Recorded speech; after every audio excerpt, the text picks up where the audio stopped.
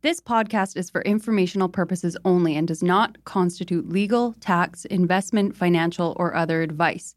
It is not intended to cause or induce breach of an existing agency agreement. The goal of this podcast since day one is to provide the best information on the Vancouver real estate market at no cost to you, the listeners. To that end, we'd like to thank the following sponsors. This podcast is sponsored by Marcon, a local family-owned and managed real estate development and construction company that's been around for nearly 4 decades. Marcon is not only committed to high-quality construction, but it also is making a positive impact in the communities in which it builds, all across the Lower Mainland. We want to highlight 2 incredible Marcon projects. Elmwood, a 38-story tower located at Burquitlam's most important intersection, Como Lake Avenue and Clark Road. This landmark tower will feature 335 condominiums, over 37,000 square feet of office and retail space, and almost 20,000 square feet of amenity space. Elmwood has been incredibly popular with 80% sold currently, but they still have a great selection of junior 1-bedroom all the way to 3-bedroom homes remaining. Check out marcon.ca/Elmwood for more. And Matt, we are also excited about Sohn House, Marcon's newest community in West Coquitlam. With 165 homes ranging from junior 1-beds to 3-beds, Sohn House offers the perfect West Coast aesthetic with a more nuanced Nordic-inspired design. Register today at marcon.ca/Sohnhaus. That's SOENHAUS. Or you can learn more at marcon.ca or follow them at Instagram at Marcon Homes. Marcon, building for life. Hello? Hello? Hello? This is the Vancouver Real Estate Podcast.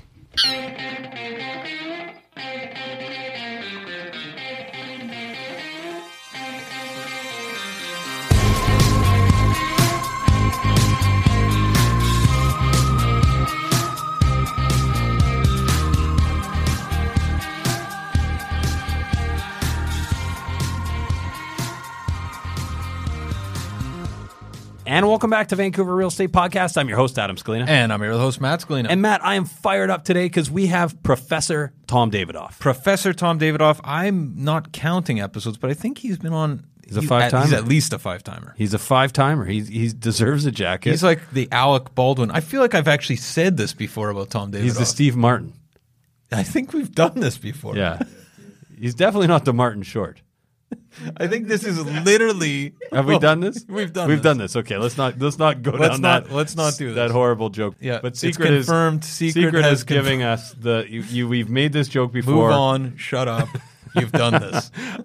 But this is a phenomenal episode, Matt, and there's so much that comes out of having Associate Professor Tom Davidoff on from UBC, Sauder School of Business, and most of our guests will know him. He's a fan favorite, but I am excited about this episode. Yeah, you know what? It's always great to get Tom's take on the market. He also makes predictions, which is nice. Right. He always puts his hat in the ring, and he's got some wrong before. He's got some right. Some bold ones today.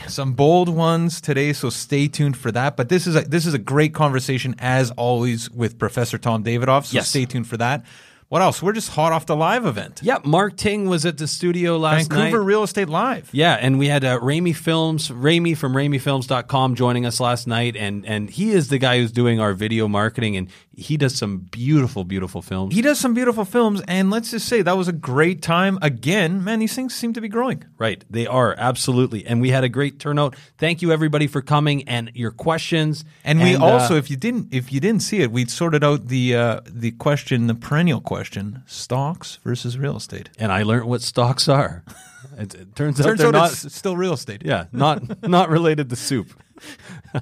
But really, Mark is a guy on the CBC Weekly. He writes for the CBC, but he's also a partner at Foundation Wealth. Sure. So there's nobody better than to spend an hour talking about diversified portfolios and all the rest. Yeah. So if you missed it, go to YouTube, Vancouver Real Estate Podcast. Look for the live event.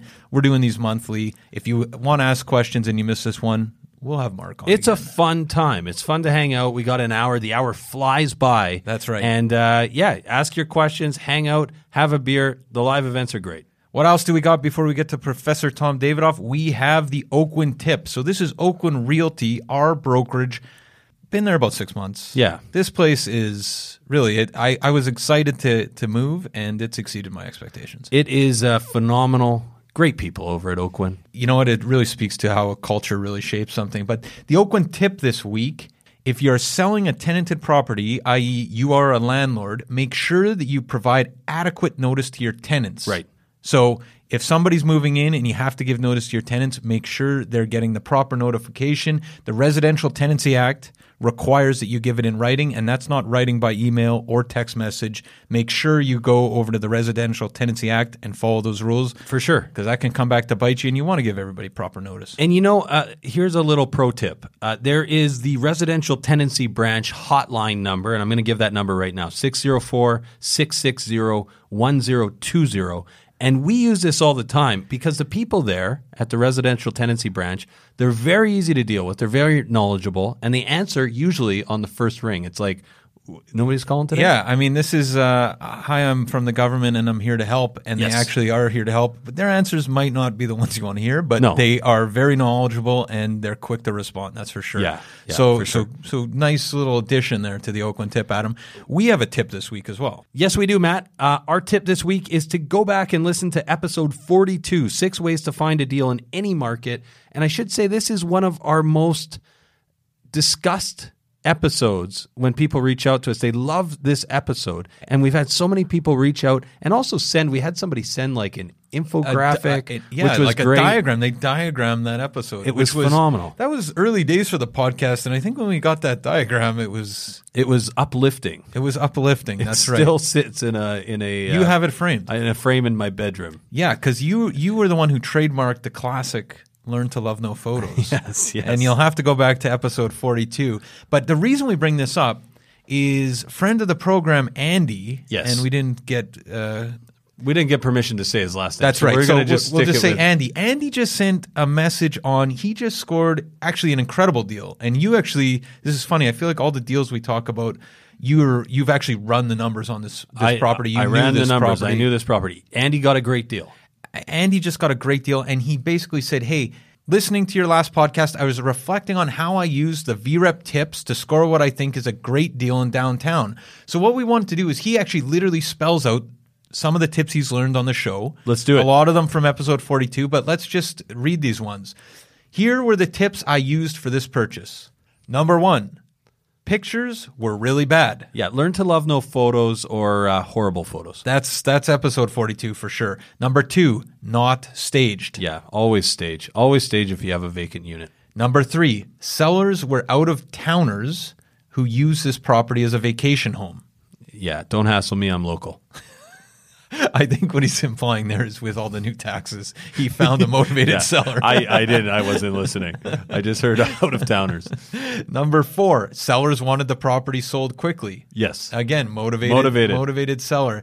Number 5, luxury vacation homes are getting hammered right now with the taxes against foreign buyers and vacancy. The pied-à-terre is over, Vancouver. That is definitely the case right now. Number 6, resale versus presale. Vancouver House elevated the price per square foot for that area. Yes. This is waterfront with a private elevator for less than the lowest price per square foot at Vancouver House. Fantastic. We love that one. The area Believe is the on hype, the ladies uptick. and gentlemen. Believe the hype. Number 7, emerging energy center. Momofuku coming to the area. New fresh market in London Drugs. Chandelier Art. Nowhere close to an energy center right now, but it intends to be one, and it will be one. Have you seen the new fresh market at the bottom of Vancouver House? Honestly, only Vancouverites get excited about fresh produce, but man, it's a good spot. It's a nice spot. The London Drugs is now open there. You can actually feel that place getting peopled. And That's that's what they say. getting peopled. I think is so. that and the chandelier too. I just saw it the other night. It's kind of awesome. I have that's a polarizing it's a polarizing statement. We're not going to put that on Twitter, but exactly. And regardless of the price point, it's a very neat installment. The end takeaway there is Andy's got it dialed here. Yes. Last, employment hub. Rentals downtown, especially waterfront with private elevator, are few and far between. Buying a unique property, right? Yeah. I mean, that is a unique property, and you got a good deal. So congrats again, Andy, and it's so awesome that you've actually we've known Andy for a while. He's obviously been listening for a while because he's back and he's citing stuff from episode 42. But this is a success story for everyone involved, for sure. And we should say too, Matt, we've got people that reach out from all across the United States and Canada who are investing in real estate who have benefited from the tips on this show, and we always love to hear people implementing these tips abroad. So if you've actually operated in other markets using these tips and you've gotten them from our episodes, we'd love to hear from you, and maybe we'll read a few more letters on the show. That's right. So congrats, Andy, but maybe we should cut to our talk with Professor Tom Davidoff. This is, as always, a good one. Can't wait. Enjoy.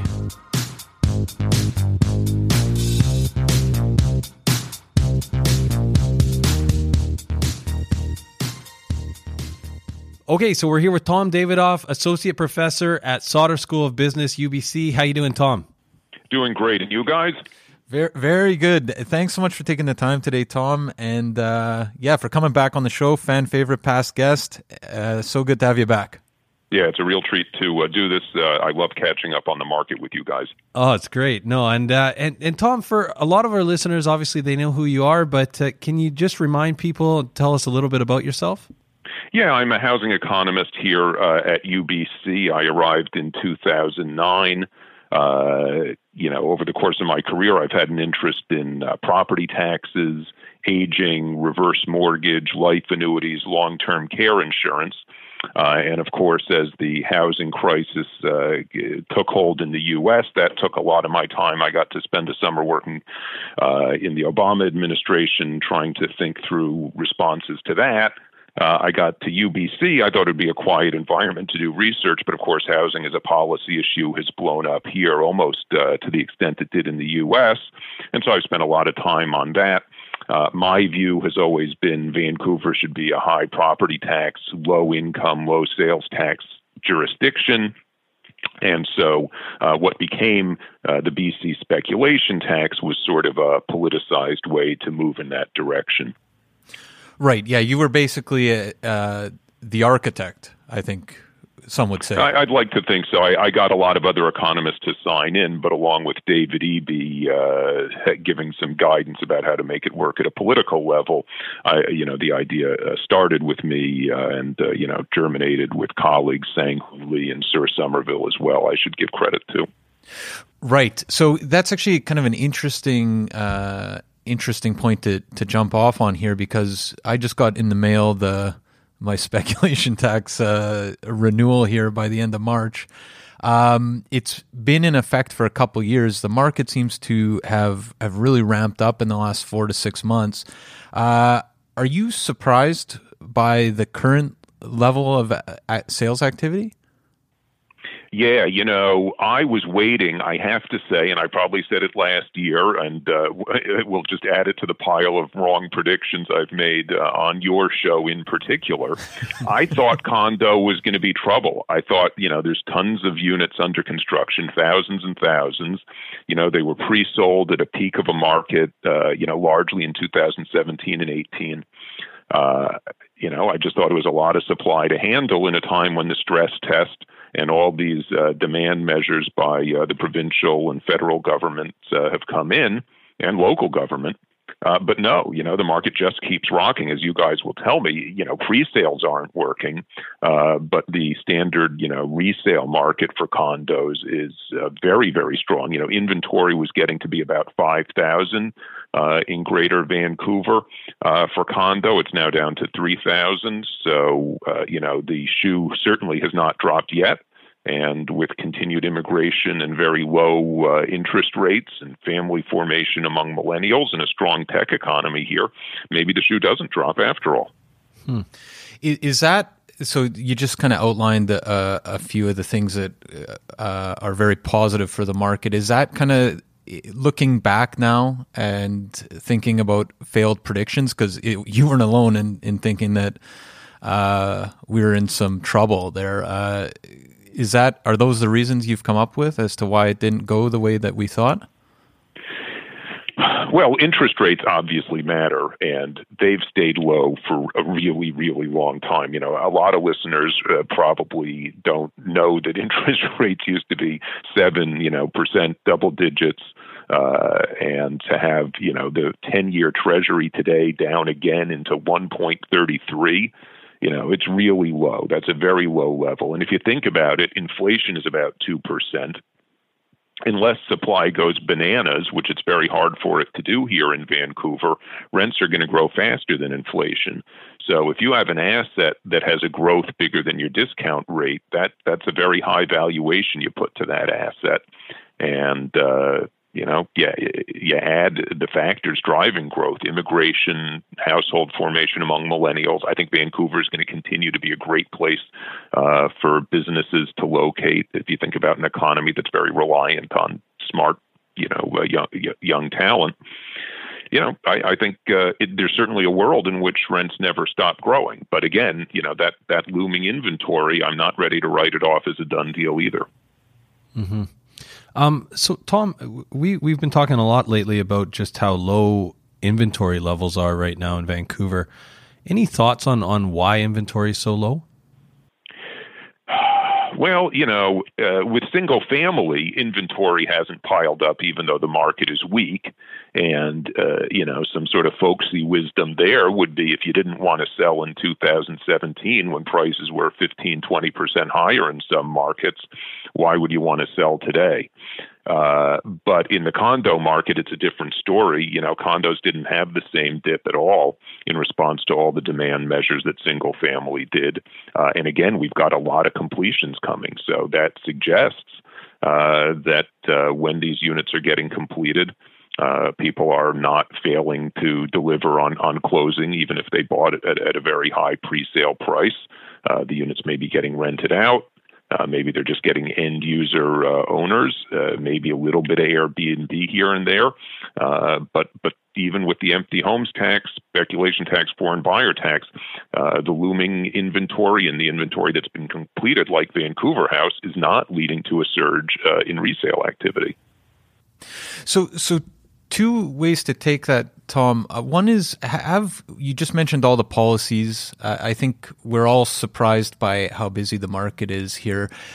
Just going back to the spec tax and empty homes tax and foreign buyers tax, have these policies worked? Have they been successful in your mind?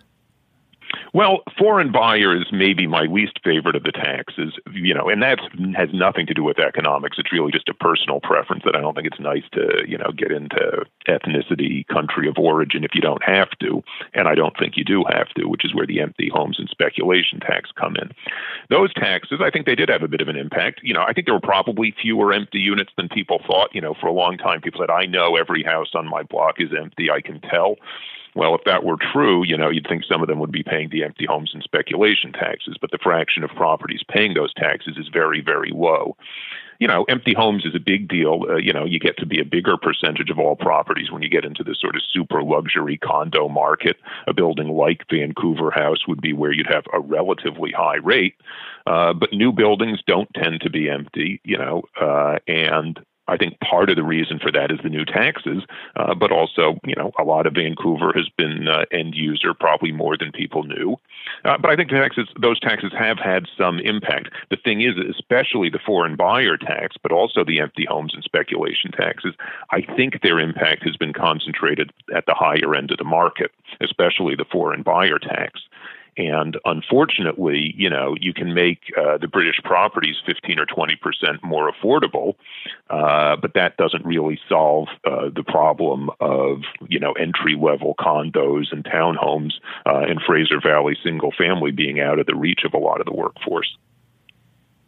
And one thing we've talked about a lot on the show here has been the price compression we've kind of seen over the last couple of years, where, and we've said it was a guest a while back who said soon enough everything's going to be $1 million in Vancouver, and we have seen considerable price compression. What does this look like if the entry level sort of stays buoyant, but we're seeing this continued decline on the high end. Like, where do we go? Do prices go down? Do prices go up? Well, again, there is the demographic bulge of household formation that may slow down. My kids' generation, I guess, will be, relatively small. I was actually thinking about this recently. In the 70s, I think, when the baby boomers were coming of age, everybody said, well, that's it for the suburbs. Everybody wants to be downtown. Gas prices are high. But, by the 80s and 90s, those older households decided that when they had kids, they wanted to, drive out to the suburbs to be able to afford the bigger house with a yard and what have you. Is there going to be a cultural shift that's dead, when the millennials come of age? I don't know. And I don't know how much longer we have a bulge of, younger households with small or no children who are pretty happy with condos. But as a matter of economics, you can build more condos. You really can't build more single-family homes.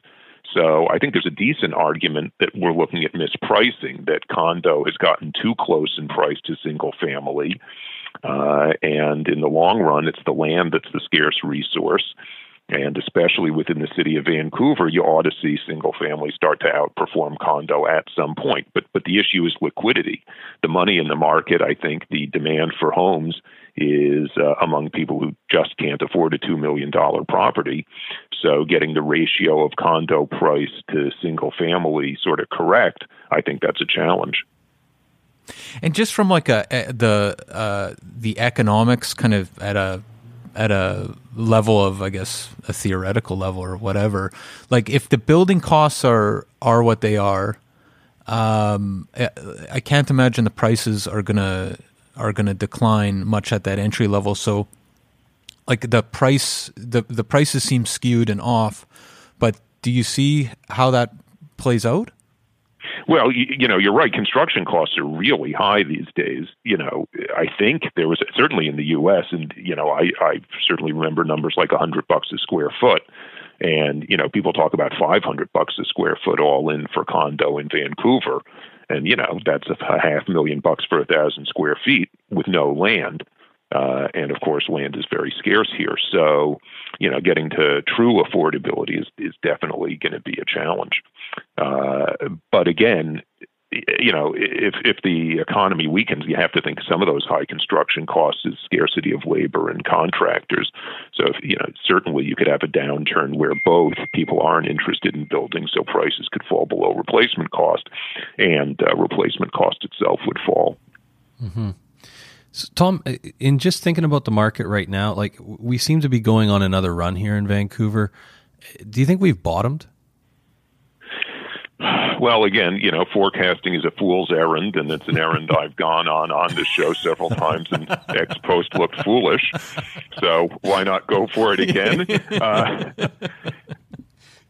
I think we had measures that depressed the market in a way that should have been short run, right? The empty homes tax and speculation tax discouraged people from having empty homes. Some of them probably did have empty homes, and they either sold them or rented them out, and that put some downward pressure on prices and rents for a while that was able to absorb some of the growing demand. The stress test, I think, has had its worst impact because, it makes you accumulate a bigger down payment before you can buy. So you're locked out of the market for a while, but then you find a way, alternative lender, or you save up for a while. Anybody coming into the market, the stress test makes it harder, but I think it's largely done its work of depressing prices. So for those reasons, unless something changes, like, an oil-driven inflationary recession where everybody moves to Alberta from Vancouver for the jobs, every other sector's weak and interest rates rise, something like that, of course, could wreak havoc on the market here. But if things keep chugging along, the only challenge, again, I see is the fact that we do have a lot of condo completions to get absorbed. But I think some of them must be completing, every month, and they're not making much of a dent in terms of growing inventory. In fact, inventory is shrinking.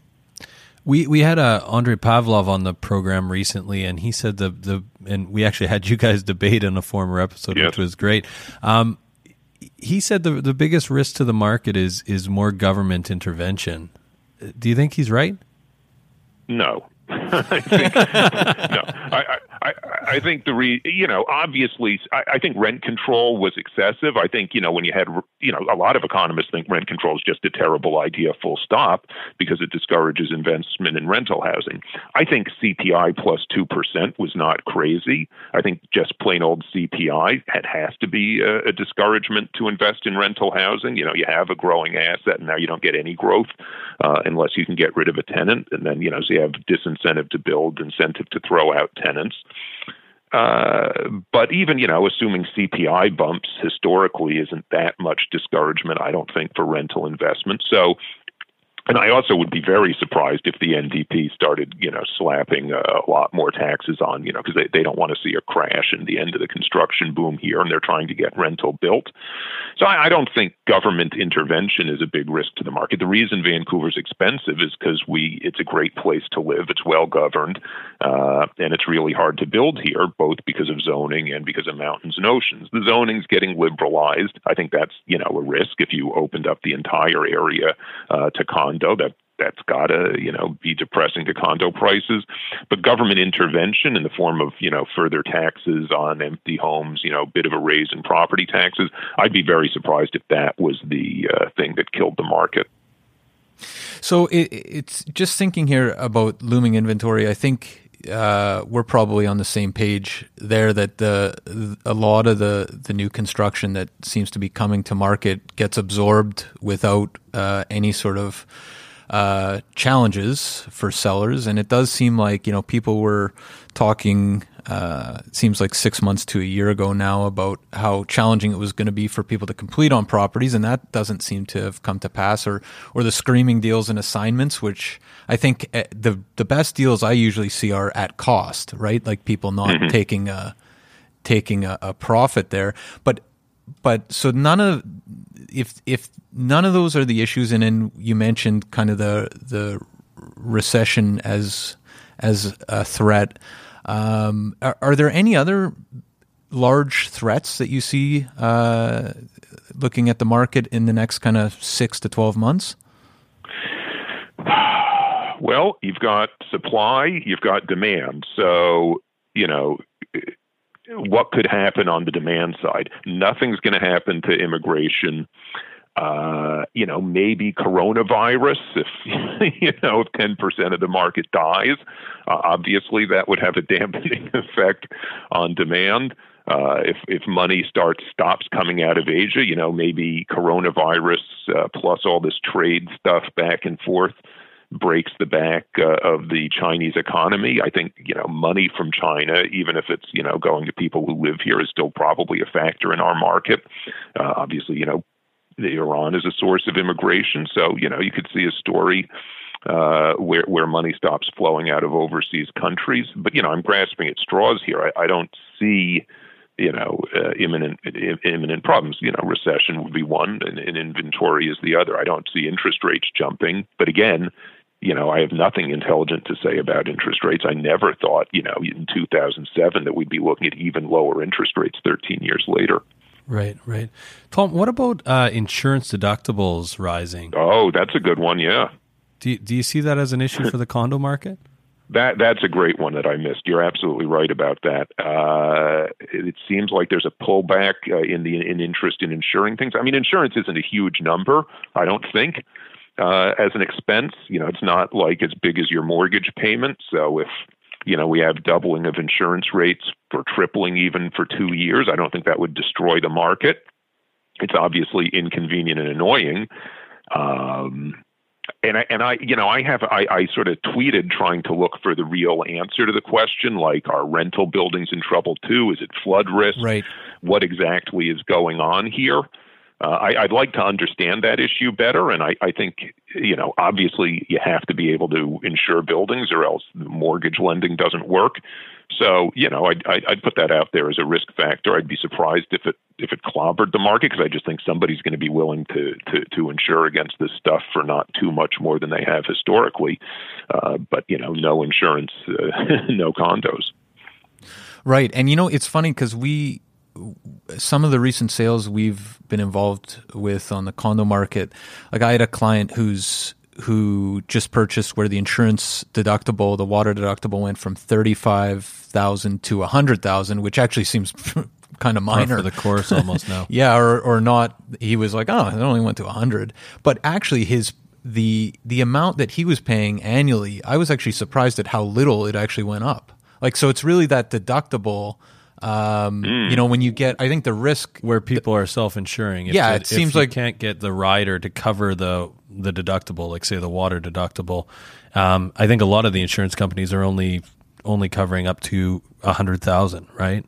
There's a few that are doing up to 500,000 or so, but I think that's going to change. So if you find people in a position of self-insuring to the tune of $150,000 or $300,000 or potentially even more. Yeah, it's not that annual cost as much as the risk of not having the risk of creating a leak. Earthquake is a terrible risk, and I think people are very underinsured on earthquake around here. Yeah, people tend to probably understate those catastrophic risks. But deductibles are great, by the way. You don't want to cover yourself for a $10,000 water loss. It's the catastrophic stuff that matters. Mm-hmm. Right.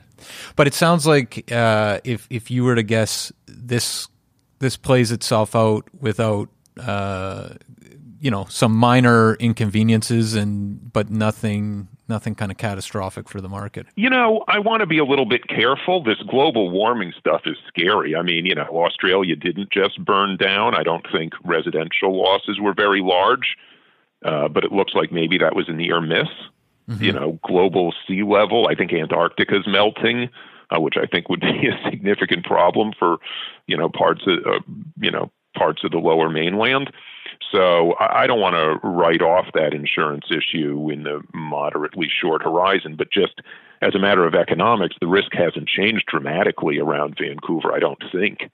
Maybe some of the new buildings, they're going to notice construction defects. So, there was leaky condo. Maybe we'll discover what the new leaky condo is of these new buildings.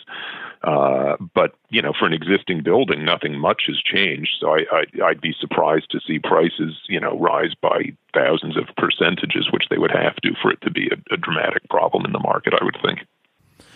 And maybe as a last question, Tom, I know you're really up to speed on what's going on in the city. You mentioned this kind of more liberal zoning policy. Just a general question about where we're at. Like, what are your thoughts on the city and where we're moving in the last year? Is it changing quite dramatically in your mind? Is it changing quick enough? Where are we at?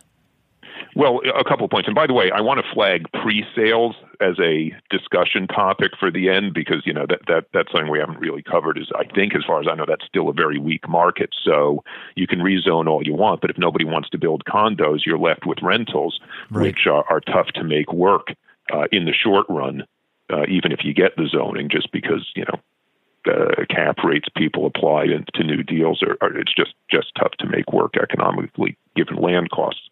But your question, I think we do see changes in the landscape that are pretty dramatic. I thought Larch Street was a really interesting case where you had a zoning hearing where I didn't hear almost any support for this project that was 5 or 6 stories in a, sort of fringe between apartment and single-family neighborhood in Kitsilano. All the neighbors hated it.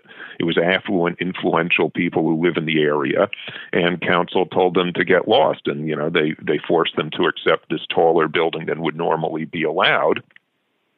And when you see that happen, it's just hard for me to see if somebody proposes townhomes in Dunbar or an apartment, where it doesn't belong in a single-family neighborhood, especially on the west side. This council doesn't seem that interested in hearing neighbors complain about the inconvenience it's going to cause them in the midst of an affordability mess that's not just a crisis, but a long-term problem. And I think that's absolutely the right attitude. Of course, we still have some very conservative councils, like in West Vancouver Vancouver, in the district of North Vancouver. But I think, given where we are generationally and the number of people looking for homes who aren't even close to being able to afford single family, the thing where 70% of Vancouver and who knows what percent of the suburbs land is devoted to unaffordable homes, that's just, it seems ripe for change. And that's terrific. But in the long run, it's a risk for condo pricing. Mm-hmm. Mm-hmm. Yeah, it is interesting that the culture does seem to have. That's our impression, I think, as well, that the culture seems to have shifted quite dramatically. But maybe moving to pre-sale, because you're right. If you can upzone all you want, but if it doesn't make sense, who cares?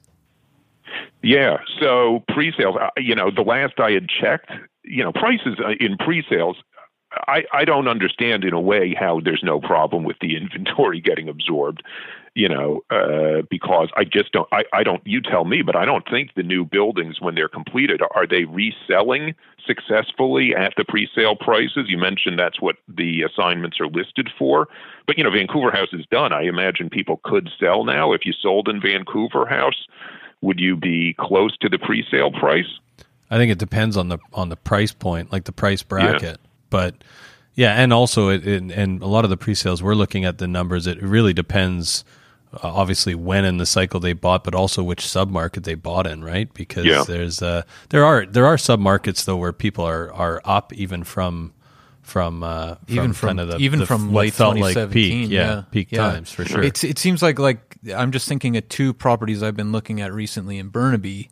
One. Both bought in late 2017 and one completing very soon and one quite a bit out. And the one he's the guy who owns it right now is completing on it is definitely up. But the other one is like a 1-bedroom that they paid like almost $1,200 a foot for. And I mean, it's lucky they got a year or two left, but there's no way that thing is not worth $1,200 a foot. It's probably worth under $1,000 a foot, I would guess. Yeah, and Vancouver House, just thinking anecdotally, right before it completed, right before assignments got cut off, we were seeing some sales in there that were selling basically at cost of what somebody paid. Now we're starting. It's kind of like the verdict's not in yet, really, because it's. But Vancouver House, I think, was totally now. Almost pre-sold in like early 2015. Well, it was done, right? There was a huge run. Yeah, and again, it's very product specific. A lot of I think we're kind of waiting to see what the larger 2 beds and the more premium product in the building will sell for now that it's there, right? But like you say, if it's 2015, and that's a good point, we don't learn too much. It's the class of 18, you'd think, where the risk shows up. But again, it's sub-market specific, as you say, maybe further east. And, and we'll see, because it sure does look like, I'm guessing it's the lower you are in the price point, the stronger the recovery has been in the last few months. Yeah, absolutely, yeah. But it's interesting, though, because we've talked about just recently, like projects that still in Surrey, say, for example, if it's the right type of product for, say, investors or for end users, or if they can keep it within a price margin, they're selling very quickly. There's been some real successful pre-sales in a lot of the submarkets. It's just it's creating the right type of product for the market in a lot of cases as well, right? Well, really investor friendly stuff too. Mm-hmm. I think another hindrance to the pre-sale starts, and you can tell me, and I hear this, from a couple of developers, is more uncertainty about where the market is. Then it doesn't make sense to proceed. You control the land. You'll certainly sell them for more than construction cost, but you don't want to be a sucker and sell for too little, but you can't get the price you could get a couple years ago. So I would think there's probably an issue of price discovery in that market. That people want to know, what exactly they can sell at. And I'm guessing for the luxury condo market, you don't really know because you don't have a lot of comps going right now. Mm-hmm. That's just it. Yeah, for sure. Well, we'll go back to single family. I'll just throw one more line in. I have always said with the single family zoning, I think we're going to look back on it the way we look at insane asylums and probably the way we'll look at nursing homes. Like, I can't believe we did that as a society. You throw away somebody with mental illness and, treat them poorly or do the same thing just because they're old. single family locking so many people out of such big parts of the metro area. It's a big policy change government can take. I think it would have in, the intermediate horizon, you could get a lot of pre-sales cooking and a lot of inventory coming on the market, not within a couple of years. It takes time for that stuff to roll out, but over a decade. And probably it's going to come. But, you never know. It's something that's been around a long time. I don't think it ever really made a lot of sense, and it hasn't changed. But, you watch council hearings, and there does seem to be a change. And maybe in keeping in habit of me building straw mans for Andrei Pavlov, do you think that the best investment in Vancouver is, as he said last time he was on, land, single-family land in the city of Vancouver? I do think so. Where exactly is hard to say, but, and I feel like, boy, I wish I'd done it a while ago myself. You look at East Van, the way it's taking off, but I'm guessing the market doesn't even appreciate the extent to which it's likely to. Hastings, Sunrise, you get all these coders coming in for Amazon and Facebook and whoever else is taking up space downtown. I think the West Side, I grew up in New York City, and, the fancy neighborhood was the Upper East Side, and the Upper West Side was where the Bohemians lived. And it's almost like a Yogi Berra thing, nobody wanted to be in the fancy neighborhood because they couldn't afford it. So, the hipness then moves west. That's what happened in New York. And I think in Vancouver, it may be the opposite. I mean, the natural appeal of the West Side, I think, is much preferable to the East Side. It's hard to argue. But I think the hipness is happening on the East Side. And how's it not going to continue to gentrify in East Van? So, right. I am guessing there is still money to be made there. Again, subject to the macro economy not turning in an unfavorable way. Right. Well, and we're seeing... that's kind of our stomping grounds, and single family under 1.5 is a very, very even under 1.75. Yeah, but it's a very tough market. And stuff further and further east seems to be priced at levels where they're daring somebody to buy it, and they're selling. So there you go. Yeah. Last question for you, Tom. Out of the current council, who's Nurse Ratched?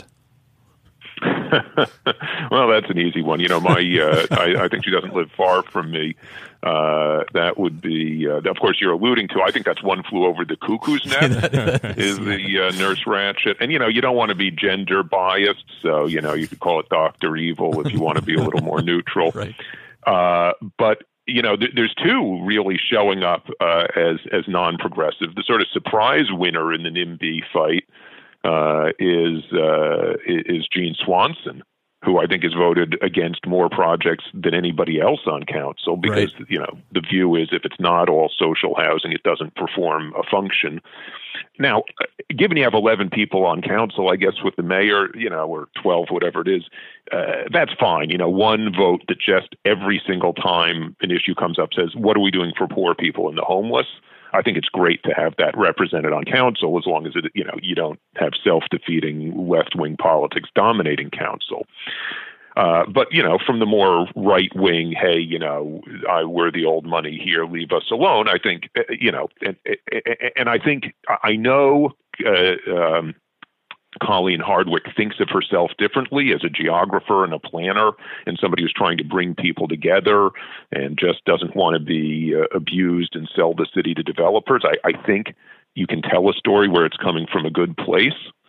But, if you look at some of the statements about density, I think encouraging NIMBYs to show up and complain about how it's not fair that they have to live near apartments when people are willing to pay millions of dollars not only to live near the apartment, but live in the apartment. It's just not the right direction to go. So, I'll try not to say too many bad things, but I wish she would see the light because I think she's capable of it. I think she's an educated person who has deep roots in politics here. So, we'll hope for better. Well, maybe we'll leave it there. But Tom, how can people find out more about what you're doing? Well, they can go to blogs.ubc.ca/Davidoff, or you can just look me up on the internet or Twitter or Facebook. I'm around. And, The next research coming up, which is exciting, is on the physical shape of cities and what makes different cities grow. That'll be dropping soon, as they say, and some stuff on reverse mortgage design that I'm finally finishing up, which I got to tell you, if you're in it for a nap, you'll be there. But if you're a mortgage nerd, I've got a Brookings paper on bundling life annuities and reverse mortgages, which I think is great stuff, but I would certainly understand many people not finding deeply exciting. Is your paper is the co-authored paper on which areas are most ripe for density? Ripe, not for density, but for the laneways, the increased or the right. light Well, density. we've got that paper. Yeah, that paper's out with for the Vancouverites.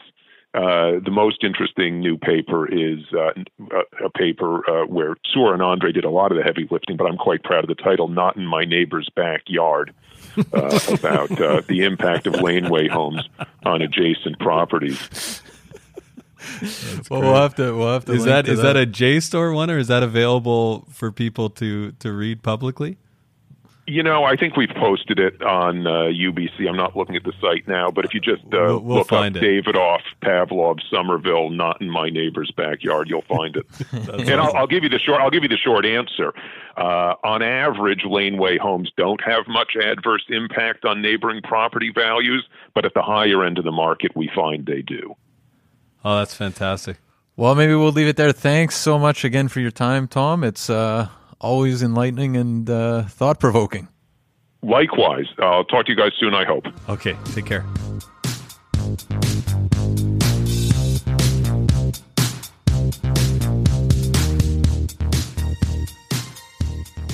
So there you have it, folks. Our discussion with Tom Davidoff, professor at the University of British Columbia's Sauder School of Business. Really enjoyed our conversation with Tom, Matt, and what a great joke about not in my neighbor's backyard. Yeah, that was pretty good. It was pretty good.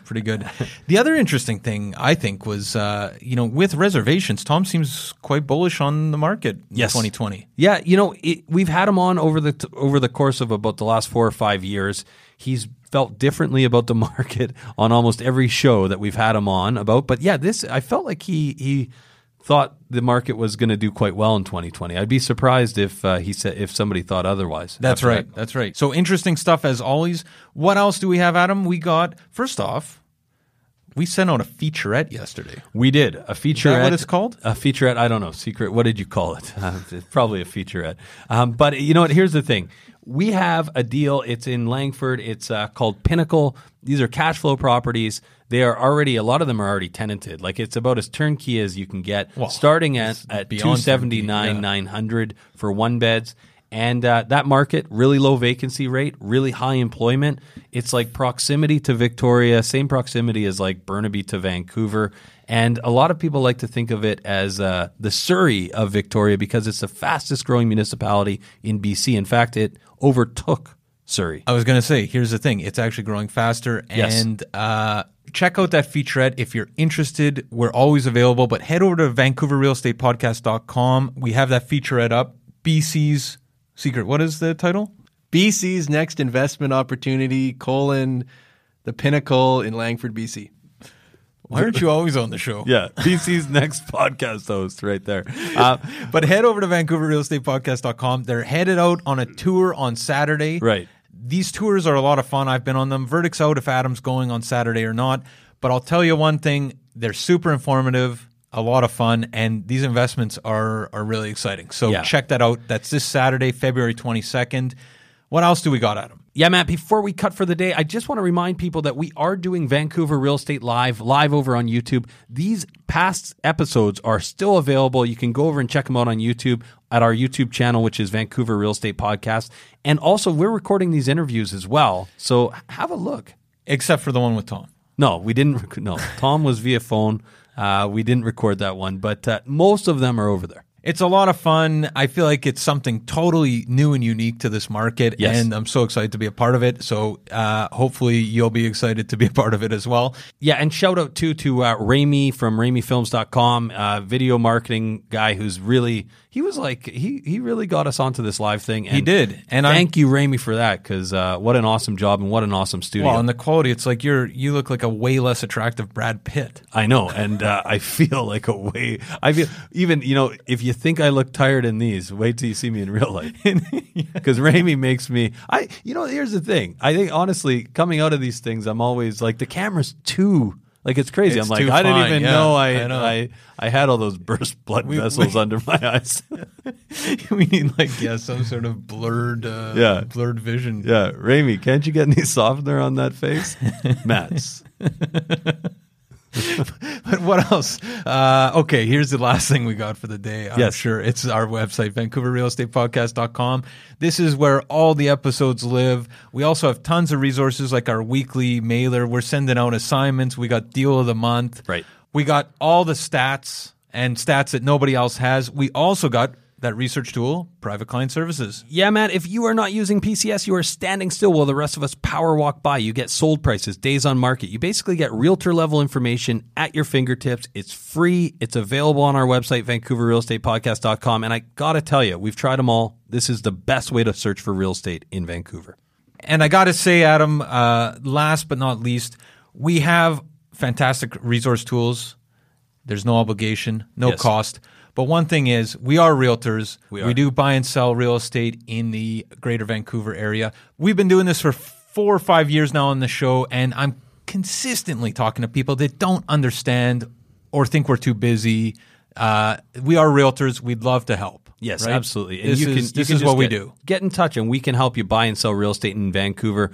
We also have a great team of agents that we work in other cities or municipalities, so we can connect you to somebody that we've vetted that we know is absolutely a great fit. So, that's right. So don't hesitate to get in touch. You can call me at any time, 778-847-2854 or Matt at VancouverRealEstatePodcast.com. Or you can try me at 778-866-4574 or Adam at VancouverRealEstatePodcast.com. We also have that auditioning for the next best podcast voice. Info at VancouverRealEstatePodcast.com. Hand over your buff. The tribe has spoken. Yeah, you're fired. Have a good week, guys. Take care. 2,000 Faces for Radio. Subscribe today.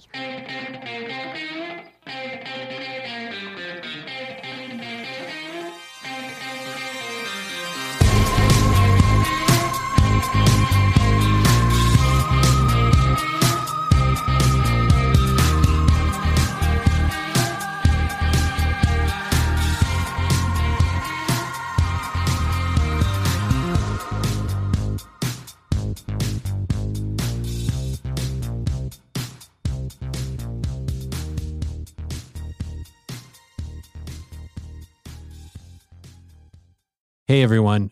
Pardon the interruption. We just want to take a quick minute to thank the following sponsors who make this show possible.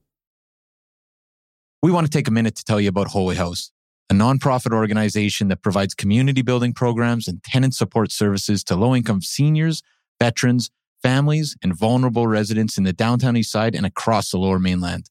Melissa from our team has been volunteering at Holy House. Melissa, what's been your experience?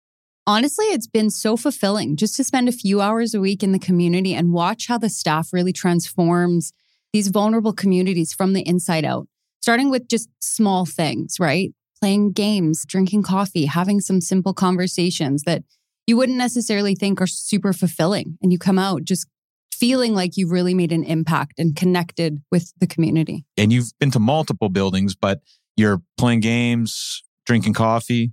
Yeah, serving food sometimes. And you made some friends along the way. And I've made some friends along the way. It's really helped me be more present, actually, in those moments of just, realizing how simple life can be to make an impact, right? Fantastic. And if you want to learn more, you can definitely check out Jenny Conkin, co-founder of Holy House, who is a past guest fan favorite on the show, or head over to holyhouse.ca where you can donate or volunteer, and they're looking for both donations, and they definitely like volunteers. That's holyhouse.ca. Vancouver needs your help. Be part of the solution.